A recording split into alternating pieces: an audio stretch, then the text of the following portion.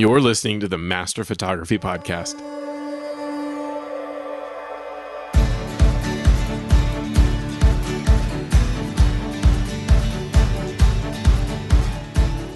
Welcome into the Master Photography Roundtable, part of the Master Photography Podcast Network. You're joined by thousands of photographers listening to the show who are all on the same journey to master their photography. I'm Jeff Harmon, the host for this episode.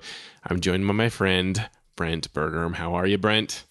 Hey, doing well, Jeff. It's just kind of amazing how both busy it feels and how protractedly long things seem to be taking as well. So, but doing good overall for sure. Yeah, we were talking just briefly before we started the show that for me, I count myself extremely fortunate, very blessed to have the situation I have. My workload's increased. Like we got some government stuff headed our way from the stimulus things that are happening at my company. Wow. And anyway, my workload is just massively increased, and I'm trying to also produce like Lightroom training at the same time. That's kind of new, and do the podcast. And yeah, I don't have enough hours in the day, so it's been a challenge getting for me. Stretched thin because I've increased my efforts with Latitude a little bit as well, and then with the university going fully online, when this all hit, we were initially looking at coming back April 27, and that's in just a few days from now. And a week and a half or so ago, they said, no, we're going to do the whole quarter. And so I then went and rewrote some assignments, reconfigured my schedule, and I'm producing so much video. Wow. It's almost funny how much I'm doing. I mean, I'm loving it. Everything is good. It's really good. It's just a huge shift. Yeah. That mostly, I guess I would say I was prepared for because I have everything to do it. It's right. Just that mind shift, what you need to do in your mind to change to that type of production and what you're doing. And so I think finally by this week, I feel like I'm almost like just a machine, just kind of finally got everything pumping and everything's going really mostly good. So that's really nice. Perfect. All right, well, let's get into the show. Let's get going. Yeah. Okay, so we're going to talk about the Canon R5 today, and we haven't talked about new equipment for a while. So, and this one's just kind of, it's really taking the rumors combined with a little bit of official news that came out yesterday as we're recording, make it so that I think it's interesting. We should talk about. But before we do that, I wanted to briefly give kind of my April 2020 updates from Adobe, because Adobe's put out a whole bunch of releases of software. And I don't go through all of it. Like I don't go through Premiere Pro and tell you whether that's something to use or not, even though I'm kind of getting into that now and figuring out if it is. But for Photoshop and Lightroom, that's where I keep the focus on my software update status. I still do not recommend Photoshop 21.1. It's they've had 2 update releases now since then, and it's still struggling. It's still got a problem. I made sure to connect with Greg Benz, who creates that Lumenzia extension, and Greg uses Photoshop harder than anyone else I know. And he still has in the latest patch release. So he's working with Adobe. He's told them about the issues that it's causing his extension, and a lot of other extension builders are having trouble with it too. And it's not working well. I highly recommend you do not use 21.1 point anything. 21.1, 1, or 2. All three of them are bad versions that Adobe is struggling mightily with this one. So stay with Photoshop 21.1 and just stay there. Okay, anyway, there's a link in the software update status over at Phototaco for that information. Lightroom Classic, on the other hand, 9.2 got this Phototaco Silver approval a while ago, and they released a minor update, 9.2.1, that looks pretty good. In fact, it looks like they have addressed a couple of issues that have come up out of 9.2. They did have some regression on some bugs they fixed in 9.1. And they fixed that in 9.2.1. I can't give my seal of approval yet, though, because it's just been it hasn't been quite enough time. I want to wait at least a week, and I'm glad I did, because some reports have popped up in the forums of people having some challenges, like the cursor disappearing, doing spot removal in some cases, and some stuff like that. So I don't recommend doing it yet, but we'll keep a close eye on that, and I'll let you know as soon as I have that reviewed and feel like it's good to go. Okay, so Canon R5, Brent, what have you heard about this camera? Yeah, this thing, it's kind of funny. The first time I saw a few headlines, I was almost surprised because over the last couple of announcements from Canon, people like to have just gone and say, meh, or, psh, they're making fun of it or whatever. And for some reason in this model, people are respecting it, or they're just saying, kudos, way to go. And certainly most notably, it's about that 8K video recording without any crop factor on the full frame sensor. So that's something that, especially for video producers, is pretty exciting. It feels like there's been a little bit of a transition. Now, the 5D release maybe felt the same back when that happened, but it feels like this is catering way more to video than anything else. Completely 100%. And while I really like a lot of the specs that are in here, I still just have to say, for myself, someone who's, I like to do some videos, of course. I'm not a videographer. I'm not a cinematographer kind of a thing. And so these things are all great and everything, but for my particular work, it's just not something that right now anyway, I'm feeling super excited about. I mean, I'm just excited they're doing it 100%. It's just for my work. It's just like, yay. But now, one thing that I did think about too is if I were shooting, let's say their 8K RAW at almost 30 frames per second, 29.97 frames per second, and I was able to do a frame grab out of that and still have the raw data, that could be pretty exciting too, because that's basically taking it from the whole sensor. So that, I think, could be pretty exciting. But I'm still just, I just don't know how it would fit into my workflow, but it's still a really awesome piece of equipment to be talking about. It is. And I think some of the still image specs are yet to come or be confirmed is really maybe why I feel like there's such an emphasis on video. They had a live stream of a corporate event, which normally would have been the whole like chance to wine and dine everyone and bring them out to an event. But of course, you can't do that these days. So they had an online event, and it was really, really focused on media, on movies, and even higher end stuff. Like they spent a bunch of time on their movie cameras and their Cine lenses, and so it was an event very much focused on that sort of thing. So of course that's the part of the R5 that they talked about and confirmed, and we'll run through those specs. Like you, I am not much of a videographer. I do want to do more with it, and I'm super excited at the potential of having a camera that I'll have to do 4K. That's not my phone. My phone can do 4K, but I assume there's going to be big advantages there. So like right now, if I'm going to create video of me where I need to be in the video, I would prefer using my phone over my Canon camera because it just doesn't have high enough resolution to be able to support what I want to do. So that it is exciting to me. I don't need 8K, but having it be kind of future proofed a little bit, really, actually, the thing that's most exciting to me is that maybe the 4K is going to work like really, really well compared to other things because they reached for 8K.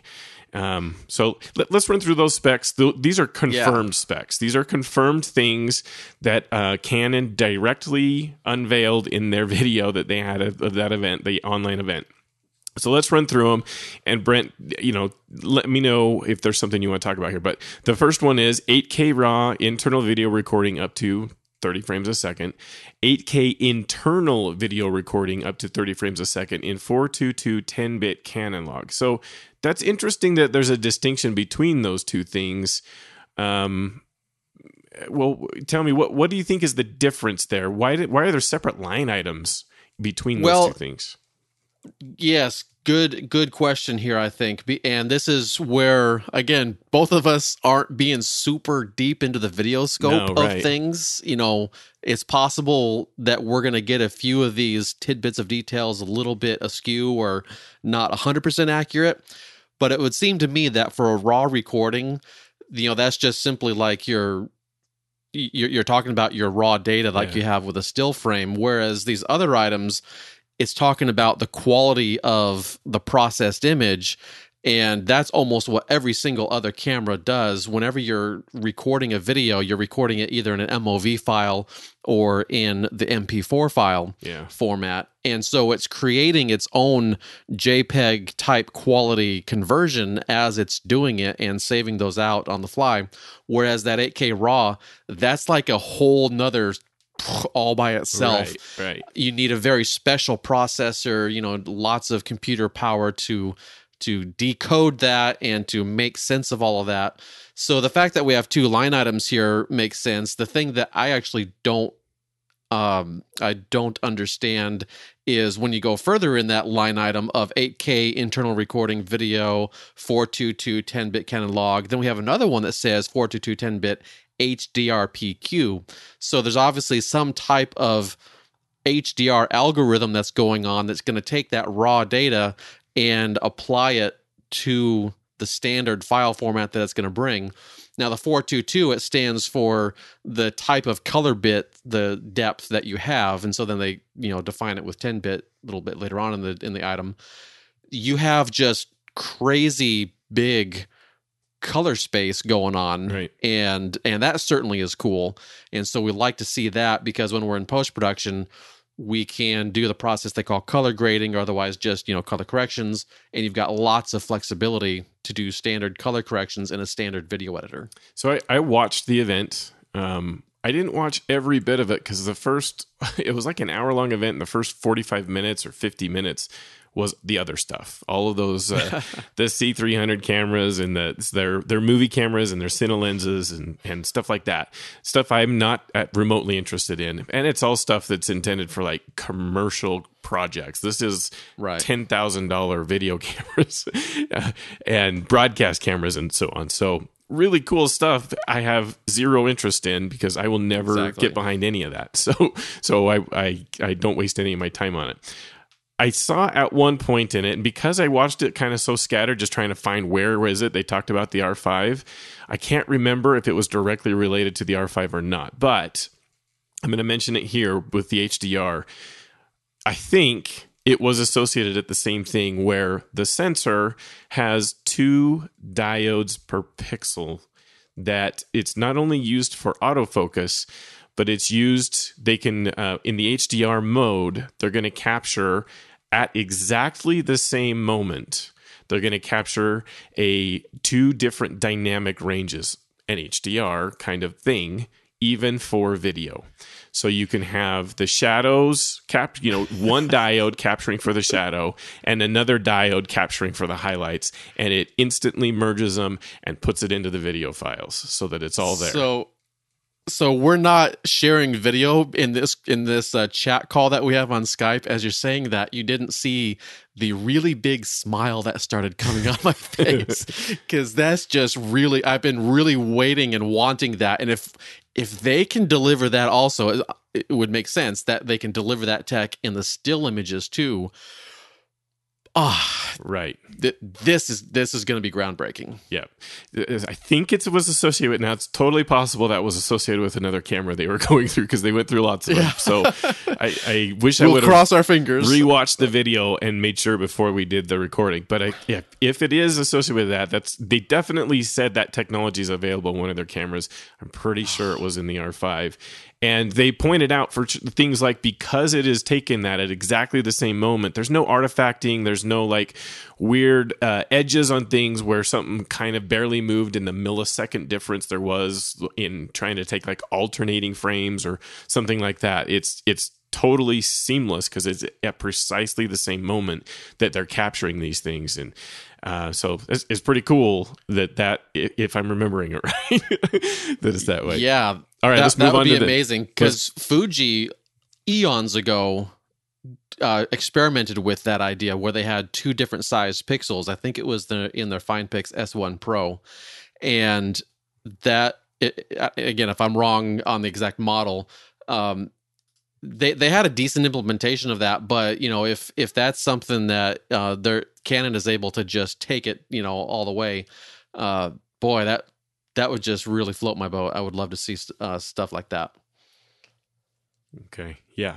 Okay. So just moving on, same, the next line item is 4K. And this is where I'm kind of excited about it because, like I said, maybe the 8K, maybe they're even going to have like heat problems or maybe there'll be challenges with it. Who knows? It seems like a massive reach compared to other stuff that's available. But maybe that's going to mean the 4K is going to be just rock solid. I hope that's true. And it's so 4K internal video recording up to 120 frames a second, 422 10-bit Canon log, same HDR option that's available. Also 4K external recording available. So that's interesting. There's not a note on the 8K stuff that the external is going to be available. So, and if you do external, it's going to go 60 frames a second. No crop on either the 8K or 4K. So it's going to use the full width of the sensor. Can't use the full height because the aspect ratio is wrong, but full width of the sensor. Dual pixel CMOS AF available. So not only those dual diodes for the separate shadow and highlight information, but dual pixel AF in while you're recording. Canon log available in 8K and 4K internal recording modes. And as a Canon first, the EOS R5 will feature, and I'm excited for the still potential here, 5-axis in-body image stabilization, which works in conjunction with optical IS-equipped lenses for many of the RF and EF lenses. So they said many there. That's interesting. We may not have all RF and EF lenses.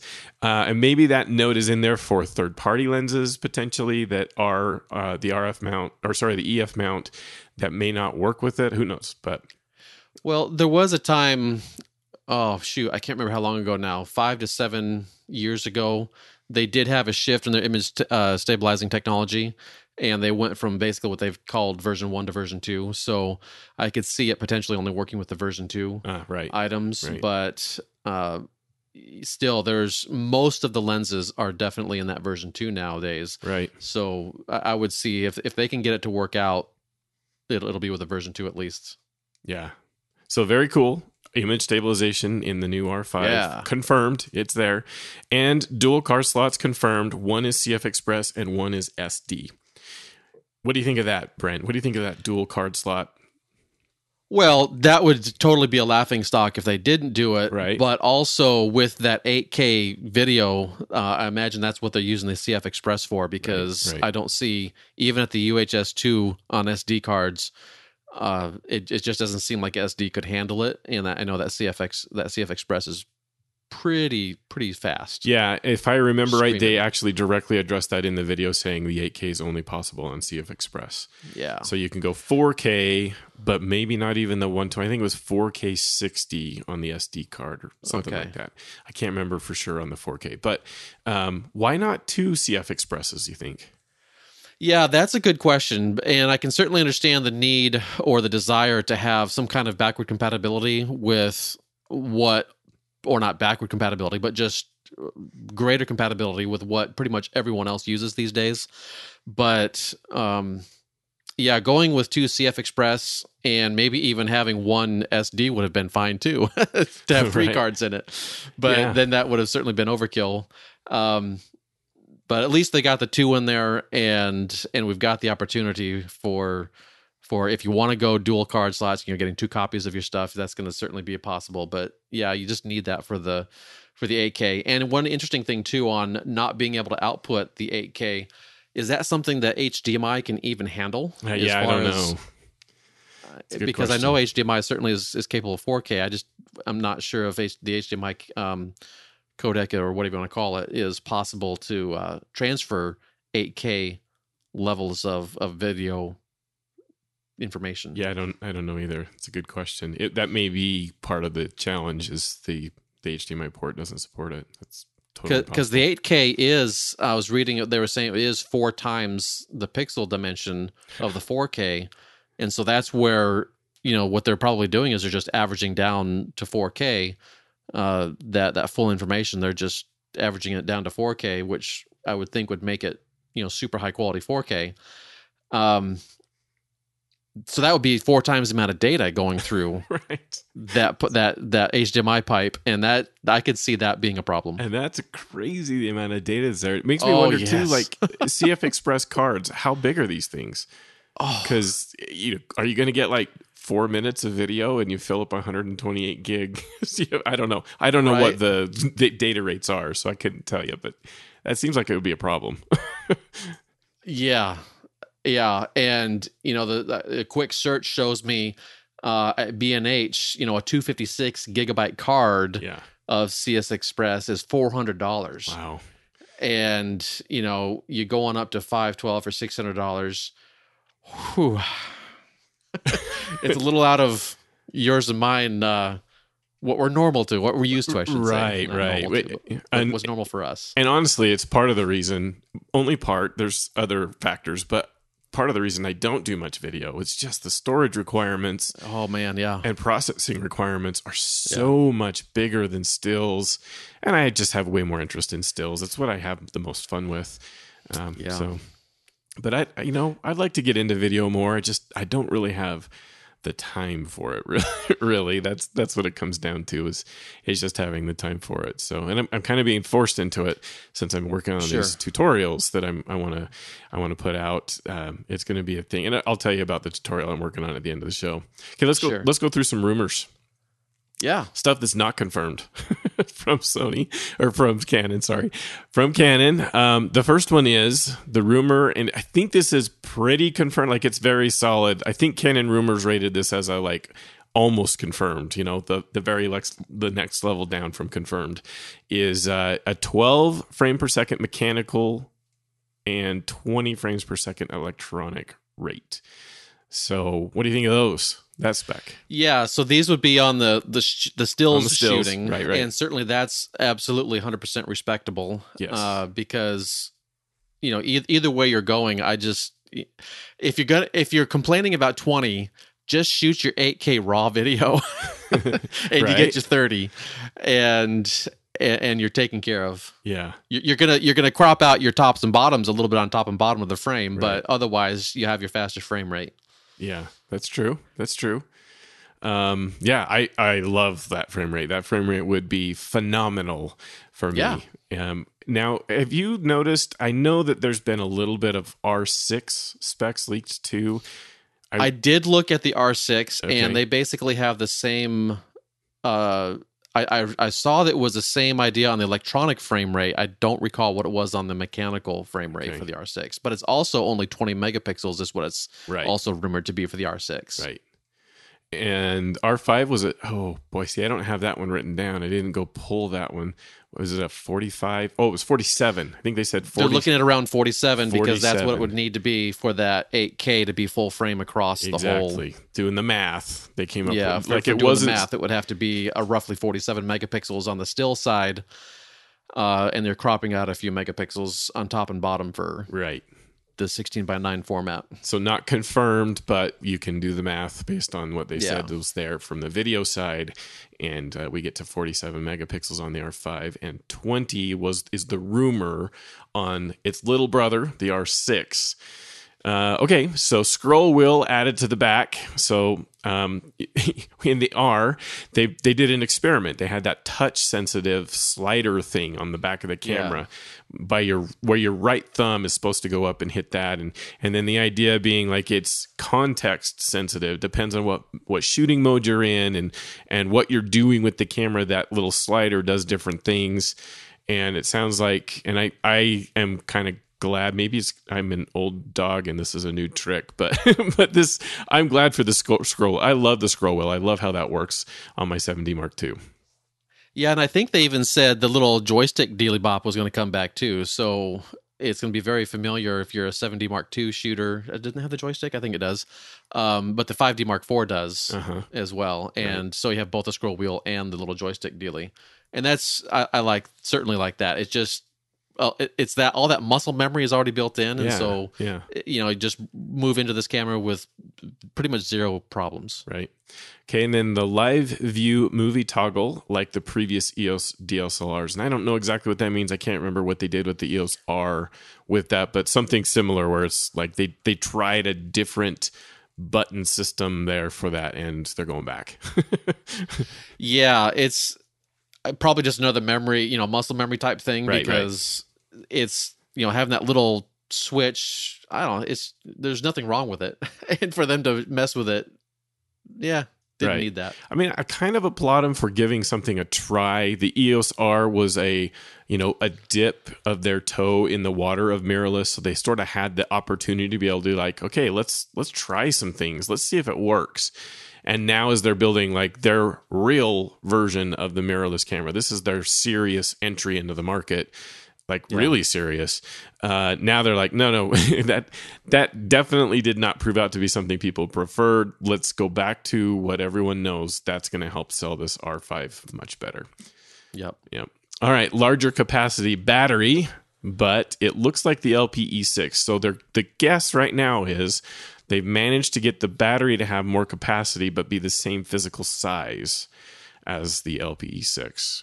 Which is interesting, and I like that.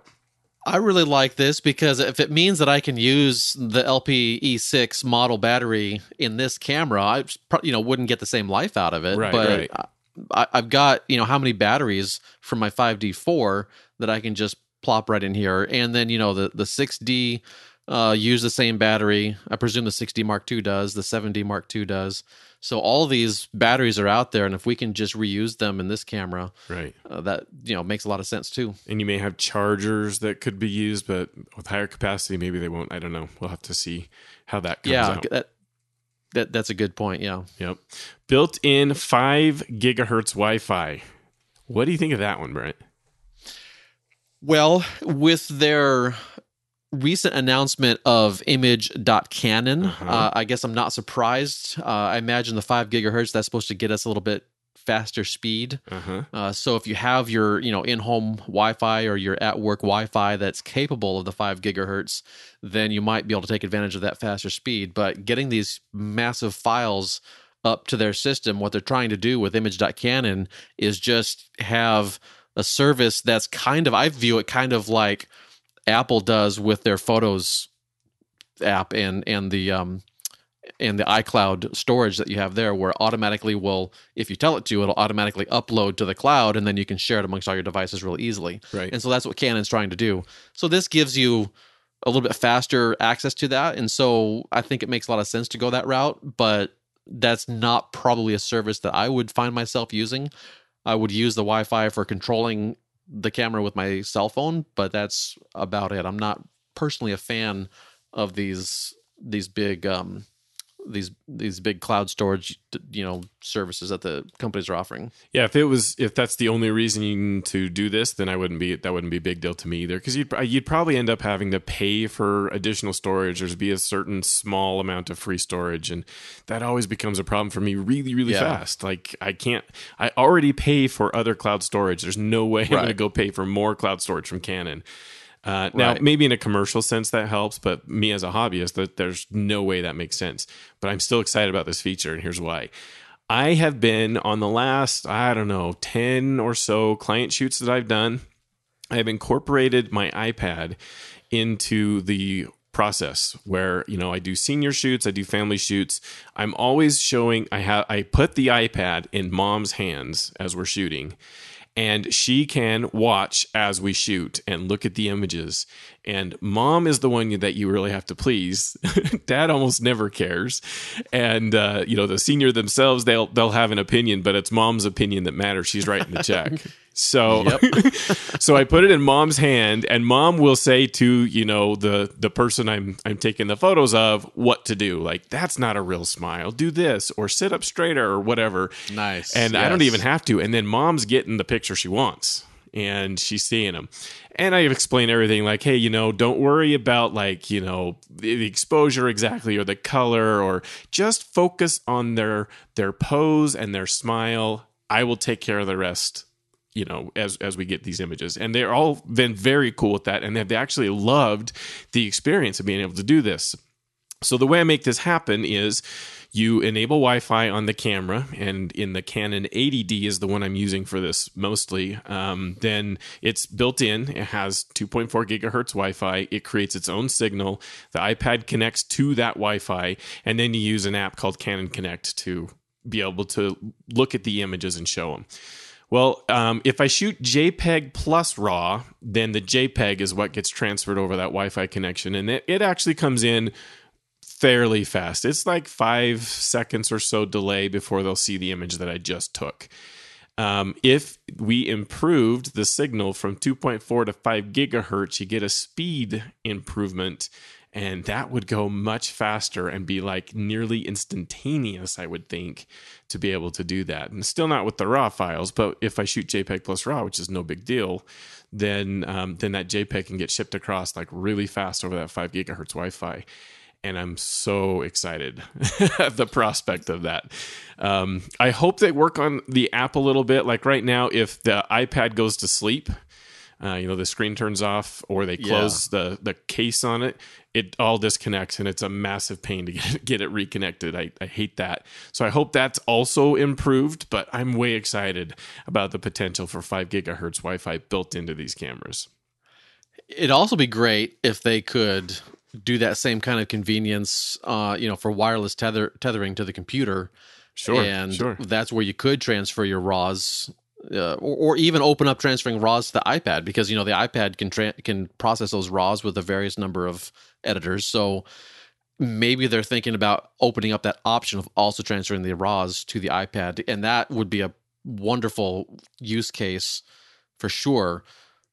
For selling, for this as a selling point, especially for portrait shooters, wedding shooters, whatever. Right, and it does already today with the 2.4 gigahertz. It will send the RAW, and then the iPad like strips the JPEG out of the RAW to be able to show you the image. And I just shoot JPEG plus RAW to improve the performance of it right now. So so that's totally possible to transfer the raw image over there to the iPad. So it's really cool. I love the use case. The moms love it too. Like it's one of the things they always talk about after the shoot was like, I didn't expect that. That was awesome. I loved being able to see the images. And then I know for sure, before we move on from a pose, I know that mom is giving, in fact, I have her rate the image that she wants me to be able to process for her right there on the iPad. Say, okay, just go ahead and hit the star ratings on that so that I know that's the one you want. And it's awesome. They love it. It's good workflow. That's very cool. Yeah. Like it. Okay. That is all I had on the specs. Some confirmed, some not. I'm really excited about the prospects of it, because I'm kind of in the market for getting a camera. I think I may have finally arrived at the point where my camera body may be limiting me a little bit on my image quality. I still can produce phenomenal images. I'm really excited, and I'm really glad for the equipment I have. But I think I want to try getting something newer. And maybe some of it's actually more of the peripheral things, like this 5 gigahertz Wi-Fi. That's a big deal for me. That's a really big deal for me. And that alone would be something that I would be willing to buy a new camera body for, because I've been using that feature so much, and this performance of it being too slow is actually causing me challenges. So that's a thing I would like to fix, and I would pay money to fix. And it is there. What do you think, Brent, based on the specs that we've talked about? You've been a Canon guy for a long time. I sure have. Is an R5 in your future? There's a pretty good chance of it. And certainly, longer term listeners will kind of remember, some ideas I've expressed in the past about how I might switch to Sony. I might do this. And I even tried the Fuji and all that other good stuff. And it would be awesome if I could just stay in the Canon camp, because that's just where I'm comfortable. Right. And so I currently shoot the 5D Mark IV. I have decided I'm not going to be investing in any more EF lenses or anything like that. Right. So whenever a new lens comes out or whatever, I'm looking for it to be either in the R system or in some other system. And right now I can't say yes, I'm going to go buy it, but there's definitely with all these video specs, I would hope that those stills specs would also be just as awesome. And I remain excited, and so there's a good chance, but yeah, it's not going to be a purchase right when it's released because I just don't have the money. They made sure to make a very big point at the end of talking about the R5 stuff to say that by no means is this the end of the announcements on the new things that are available in this camera. So I expect more really cool stuff on the still side when they have more of a, an event or an announcement where they talk more of the still side, because this was really a way more focused on movie stuff, video. What's your price range, Brent? They haven't made a price range at all. Like, not even in this official announcement. They announced the prices on like every other piece of equipment they went to in this, but they did not announce the price on the R5, which is interesting. So tell me, what price range would it have to be in for it to be headed your way? To get super excited, it would have to be less than $3,000. Okay. And I guess the biggest reason on that is when I look at what I want to do with my photography in the future and the like, the video is something that's nice, but I still prefer having a separate camera that would do primarily my videos on. Currently I'm using a 6400 by Sony. My wife just picked up for a YouTube channel she's going to end up starting here at some point in time. She picked up an EOS M50, I think it was. Uh-huh. Great little camera for doing those types of vlogging videos. Right. And so I still have a desire for the video to be on a separate unit. So that's where the video specs here. Although when I'm looking at that 4K at 120 frames a second, I can just think of imagining myself at the ocean and then slowing that down to like a quarter speed or so. Right. And just, as I edit some videos together, just have the crashing waves going so slowly through. That would be really awesome. I would love to do something like that, I think. Uh-huh. But $3,000 still, I think, is where my price sensitive point would be. Does that mean if it weren't, if it were higher, I wouldn't go for it? I guess it just depends on what the stills specs are. Right. For a long time, Canon has lagged in that dynamic range, and a lot of people like to hound them for it. It's still highly respectable. It's just not as good as some other models. Right. With this dual pixel capacity or whatever they're calling it to have this HDR coming through, if that is also maximized in the stills and Adobe Camera Raw, Lightroom can actually process that appropriately, there's some really high promise. I mean, that's really exciting for me. It is. Yeah, totally is. And so I agree. It's part of the reason I'm way excited. It's the timing of it. It's just happening at a time. I've been using really the same camera for almost 8 years because I mostly shoot my 7D Mark II. We do our family shoots and seniors and whatever using the 80D, which is, I think we've had it for 3 years now. So, but that technology really is dated. It's pretty old, and it's been a price point that I liked that was palatable for my hobbyist budget. Allowed me to learn a ton about what to do and allowed me to create really good images. I have lots of clients that just love what we're producing. So that's all great. But I think I'm ready to try it a little bigger now. I want to go a little bigger. So for me, if it comes in at 3,500 or less, which is, I have to like almost gulp as I say that. I know. If it comes in at 3,500 or less, I'm planning to buy the R5 when it's released. There's also no release date. There was an early rumor a long time ago about July, but I think COVID's really kind of changed that too. Maybe that's why they're a little cagey on the price, because with COVID, the supply of their materials may be a challenge too. So maybe they felt like they couldn't commit to a price because they're hoping there's going to be a large demand for this, and they got to be able to make sure that they get the profits, and the pricing structure has to work out for the company. And they may not know what it has to be at this point. So if it comes in 3,500 or less, you're hearing it right now. I'm planning to buy the camera, the R5. If it's more than that, and I think there's a good chance it'll be more than that, I won't buy the R5.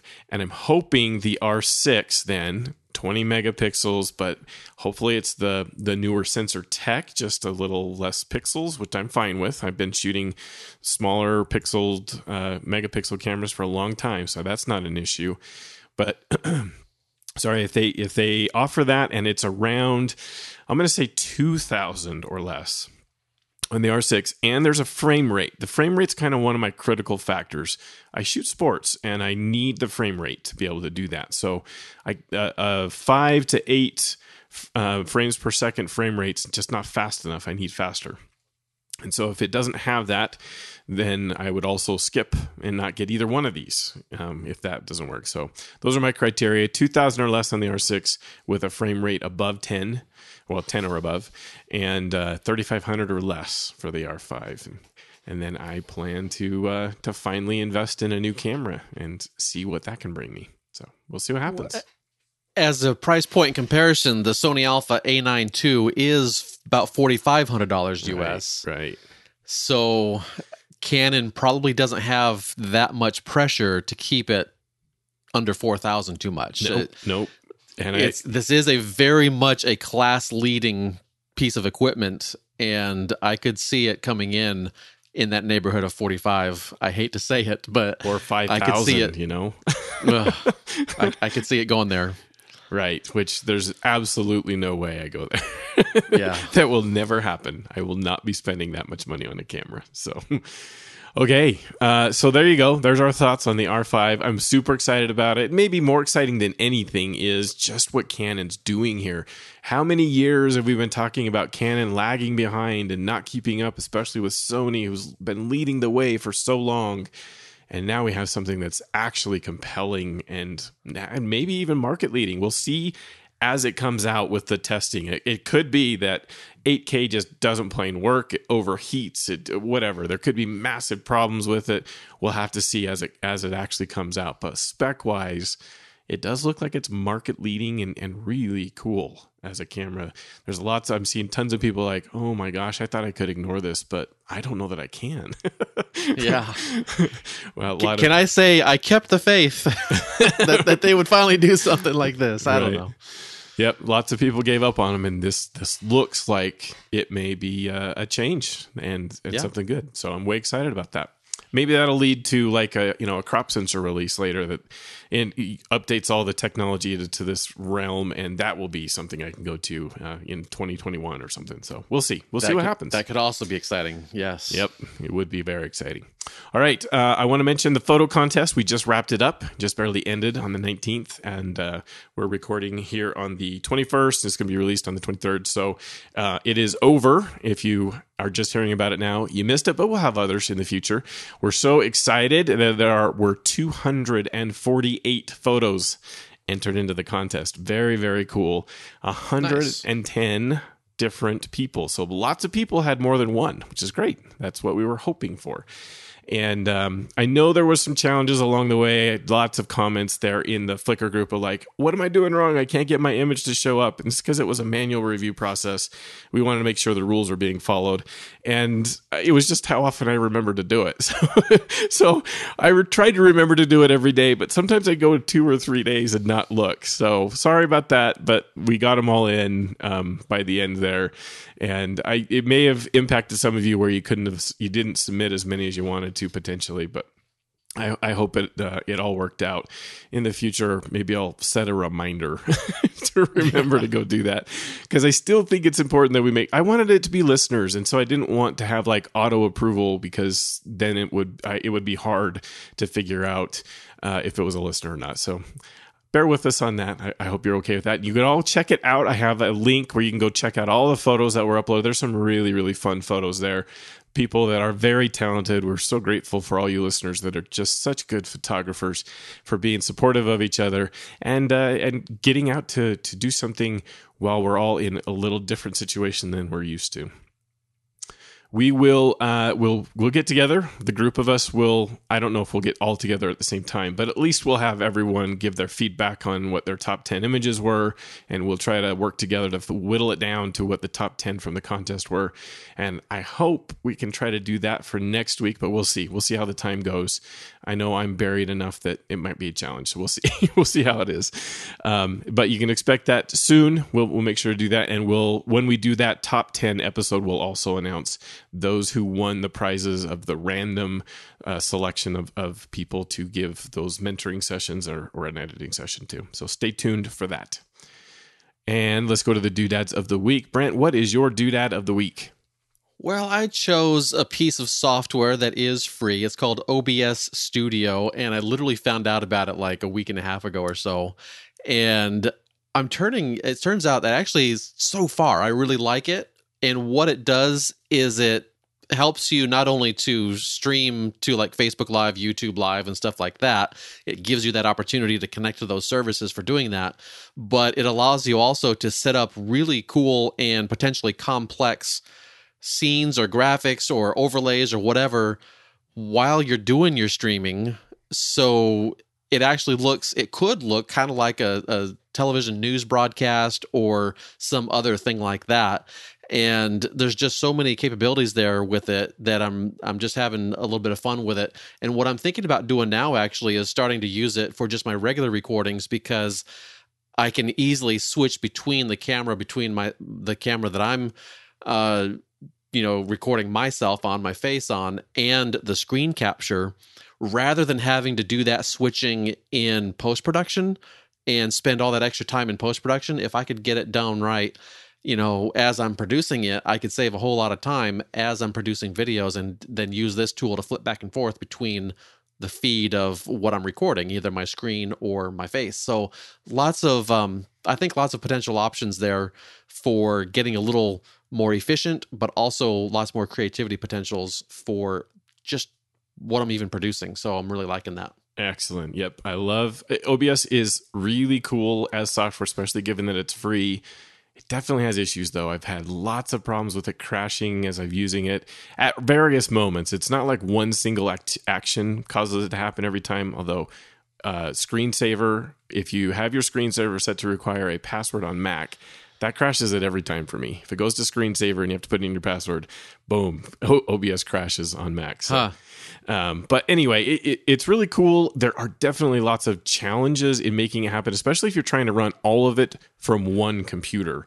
That's why a lot of folks they'll have an OBS machine, like a whole dedicated machine to running OBS, and then you do inputs to be able to get video to it.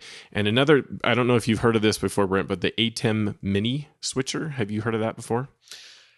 I've seen the option for some switchers. Is that the thing that sits on your desk? You just hit a button and you can pre-program what it's going to. Yeah. So it was probably that same one, but I just didn't pay much attention to it. Awesome. It's on my list of stuff that I want to get for the very same reason. I want to be able to produce live stuff and improve my ability to be able to create educational content. And the ATEM Mini, actually probably the ATEM Mini Pro, they just barely released that, plus an OBS dedicated machine, and there's some massive possibilities there. And it's not there's some expense for sure, like a whole machine for this, and the ATEM Mini is not free, but the costs of that versus what it would have taken 10 years ago to create this same sort of thing live as you're streaming content would have been just outrageous. And now it's relatively within reach. It's still enough that it's probably going to take me a while to get there, but especially if I have an R5 I have to buy at the end of the year. But interesting, very interesting, and I've been using it a ton too. And I'm finding I'm really glad I have two screens connected to because I use a MacBook Pro, and then I have two 24-inch screens connected to that in my home office.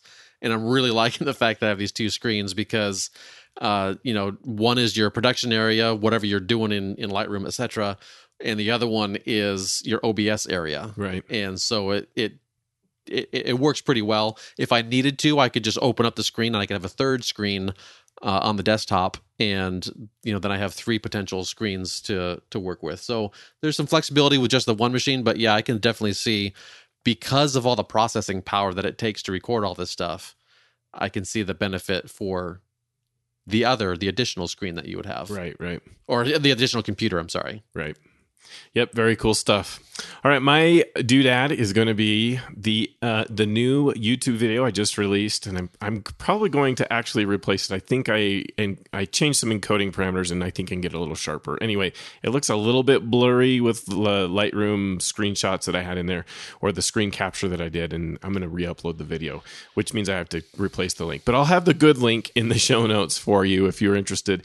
It's how you can improve your import process by 90%, like reduce the time it takes to import your photos by 90% by following the embedded preview workflow that Adobe put into Lightroom Classic back in 2017. But I think most photographers have no idea how to use it. And there's some specific configuration things you have to do in the import dialog, as well as some specific rules you have to follow, like not going to the develop module too early. Anyway, it's a 30-minute video on step-by-step how you go and use this workflow, explaining like what's going on. And so you can go check that out if you're interested in cutting your import time down by like 90%. So check that out. Sounds good. Okay, we want to remind everyone, masterphotographypodcast.com is the place you can find the show notes. We have the Facebook group, Master Photography Podcast. You can go search for that. You do have to ask to join the group. So you have to answer that question about naming a host on the show. Continue to see at least half of the requests coming in, I think, or maybe even more. Don't provide that, and we just simply delete the request, because that means you're not a listener. If you're a listener, you know a name of a host. That's Brent or Jeff from this episode, and we'll take anyone who's been on in the last few years on the show. So it's not a hard question to answer if you're an actual listener. You can check out our Instagram accounts, Master Photography Podcast. We're not producing much content, but we'd love to have you tag us if you want to do that on your images so we can kind of see them and share them. My work is over at jsharmanphotos.com, or my podcast, Photo Taco Podcast. That's where I have episodes about a lot of stuff about Lightroom, Photoshop, and technical things with photography that I break it down and try to make it easy to understand. That's what the YouTube channel is, as well as my Photo Taco Podcast YouTube channel. You can catch me on Facebook, Twitter, and Instagram as well. I'll have those links in the show notes. Brent, where can people find you? Well, probably one of the best places to find me is just my main website. That's just my name, brentbergherm.com. I have everything that kind of launches you out from there, but certainly we've got the Latitude Photography Podcast.com is the show notes for that podcast as well. And then you can find me on Facebook, and we've got the Latitude Facebook group. I'm on Instagram at Brent Bergherm, YouTube channel, Brent Bergherm Photography. And that pretty much is it. It's exhausting. It's a lot. but we're there in a lot of places. Right. Okay. Well, thank you, everyone. We appreciate all of you listening so much. We were so glad that you participated in the photo contest. We love to have that participation increase. There's so many of you listening, and we didn't have that many of you go and participate. So I hope you'll do that in the future. Consider doing that in the future. And we'll see you all again in another 7 days.